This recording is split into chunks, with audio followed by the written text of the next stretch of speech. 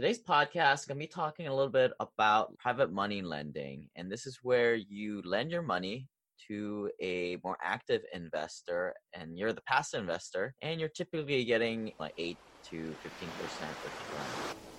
This is a story for the What's up, Simple Passive Cash Flow listeners? Want to announce the first multi-day Hui Mastermind in Hawaii.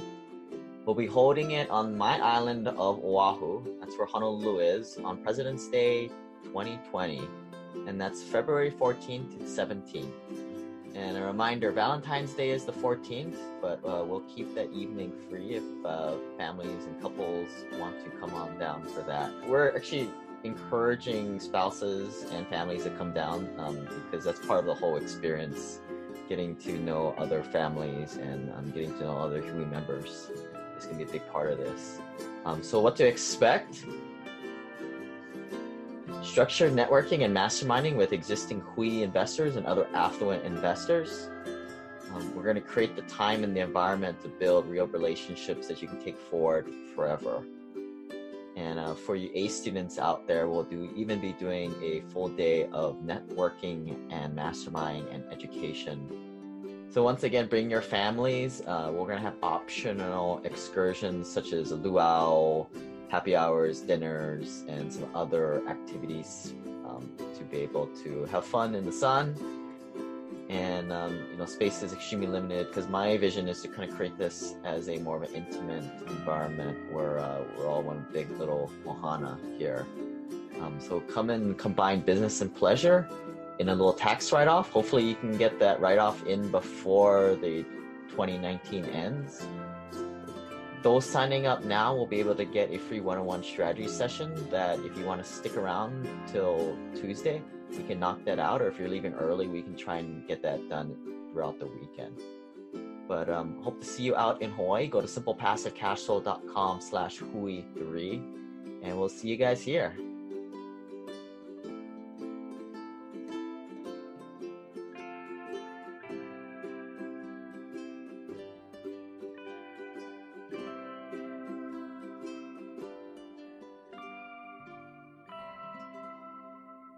What's up, Simple Passive Cash Flow listeners? If you're looking to join in our opportunities, go to simplepassivecashflow.com/club and get in on the deal flow. You'll get access to all the goodies in our Google Drive, and you'll get prompted to get a free 15-minute strategy call with me so we can get to know each other a little bit better.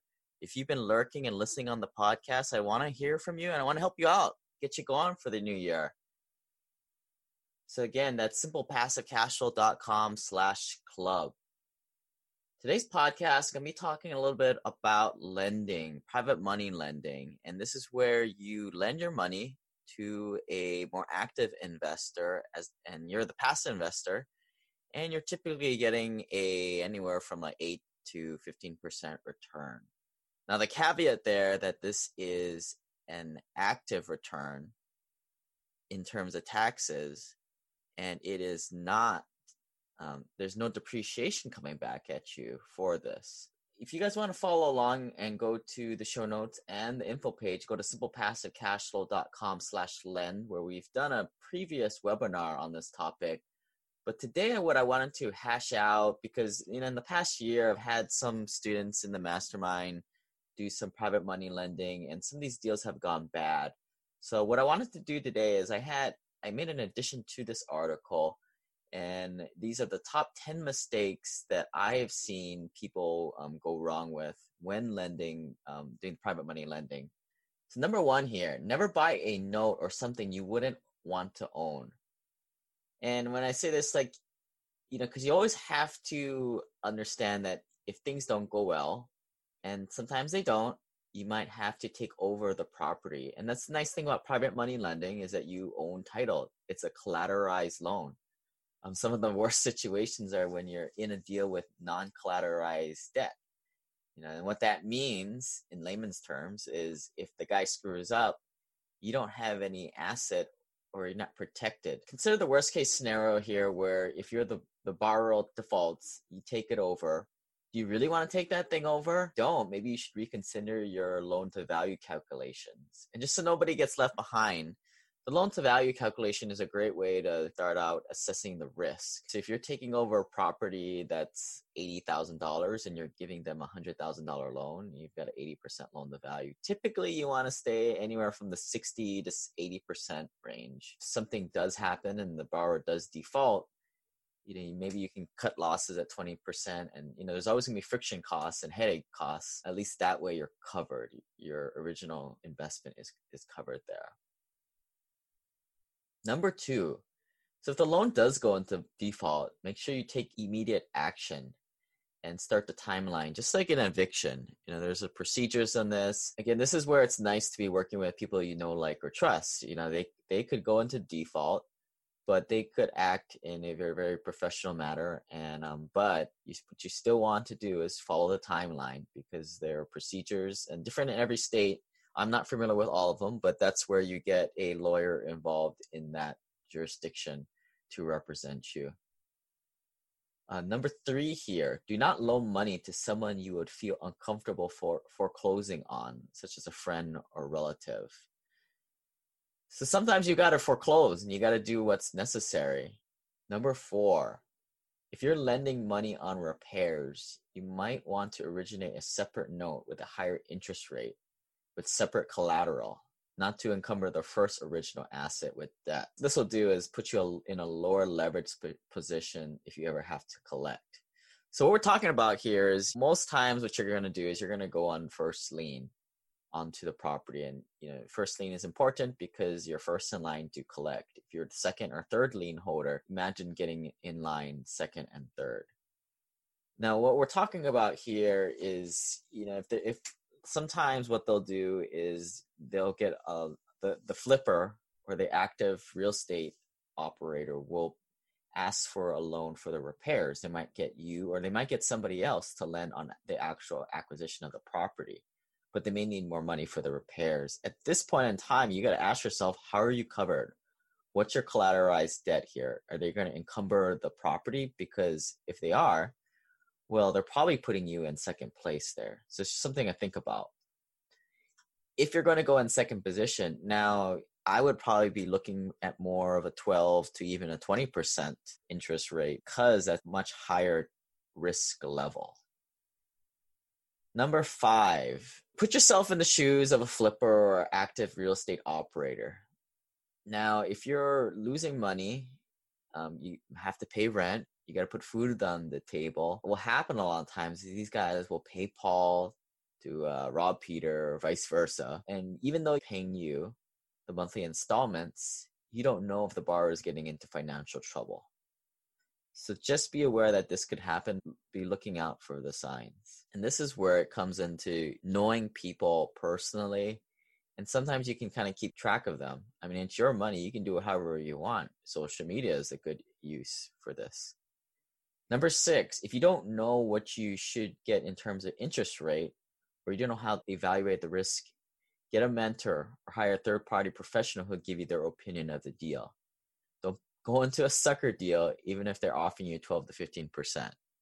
So this is very common. Most newer investors will just be shopping based on rate. But as I mentioned earlier, let's just say, for example, you're taking a first lien on a property. Like I said, anywhere from 8 to 12% is the normal range. But if you're working with a newbie, I wouldn't even invest in that type of deal. But if you had to, maybe 15 or 20% might be fair for that type of deal.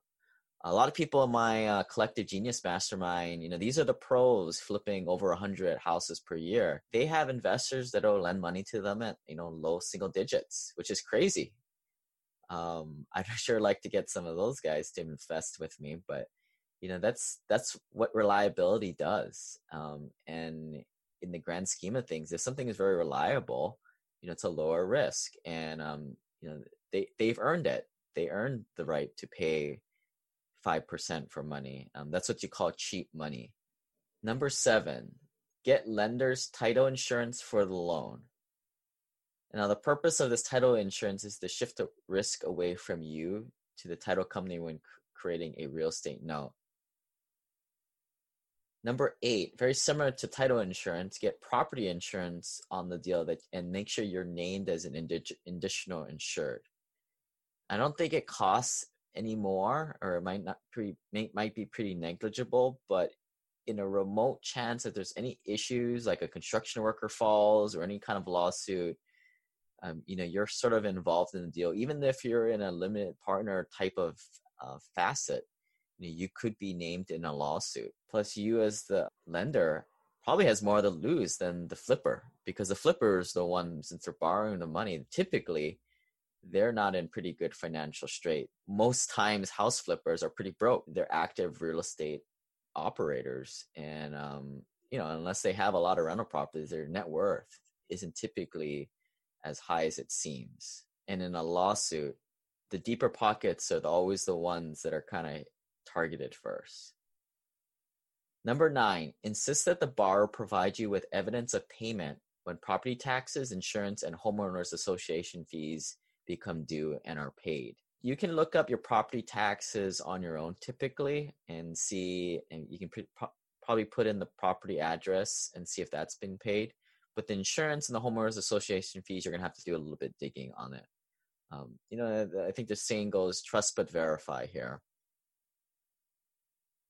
You can also set up your loan servicer to escrow the pre-collection of these funds also. And number 10 here, get a personal guarantee if you're going to lend to an entity or an individual with some weakness. Now, LLCs are a way that people can hide behind them and fold up. One way of protecting yourself is to have the borrower execute a deed in lieu of foreclosure and send it to you for your custodian. Should the borrower default, you can record the deed in lieu and take over the property to save the expense in time of foreclosure. Now, there's a lot more information on private money lending on the page at simplepassivecashflow.com/lend. But me personally, I kind of moved away from private money lending. I like my infinite banking strategy to make low single digits when my money's not doing anything, but I try and keep my money in higher IR type of deals that are value add and cash flowing day one, such as multifamily apartments or mobile home parks. These days, I'm kind of playing around with some oil and gas investments. And what I don't like about private money lending is that you're a debt investor. You're not an equity investor. Equity investors have more upside. Another mistake I see is a lot of the lower net worth guys seem to be doing the private money lending, and it's completely the opposite. The people with the lower net worth need to be going after equity deals. Let the guys with $2-3 million net worth in their Roth IRAs or their self-directed IRAs do the private money lending at high single digits. Those guys don't really need to grow their money. And hopefully they're working with people they know, like, or trust. But it's the people who go to the local RIAs or these kind of newbie groups are the people investing in, or what I say, kind of suckered into these deals as private money lending, when really they should just be going into private placements and actually good deals out there. But again, that requires a good network and to be a little bit more experienced. But if you guys have any questions, feel free to shoot me an email at lane@simplepassivecashflow. And we'll catch you guys next time. Aloha. This website offers very general information concerning real estate for investment purposes. Every investor situation is unique. Always seek the services of licensed third-party appraisers and inspectors to verify the value and condition of any property you intend to purchase. Use the services of professional title and escrow companies and licensed tax, investment, and or legal advisor before relying on any information contained herein. Information is not guaranteed, as in every investment there is risk. The content found here is just my opinion, and things change, and I reserve the right to change my mind. Above all else, do your own analysis and think for yourself, because in the end, you are the only person who is going to look out for your best interests.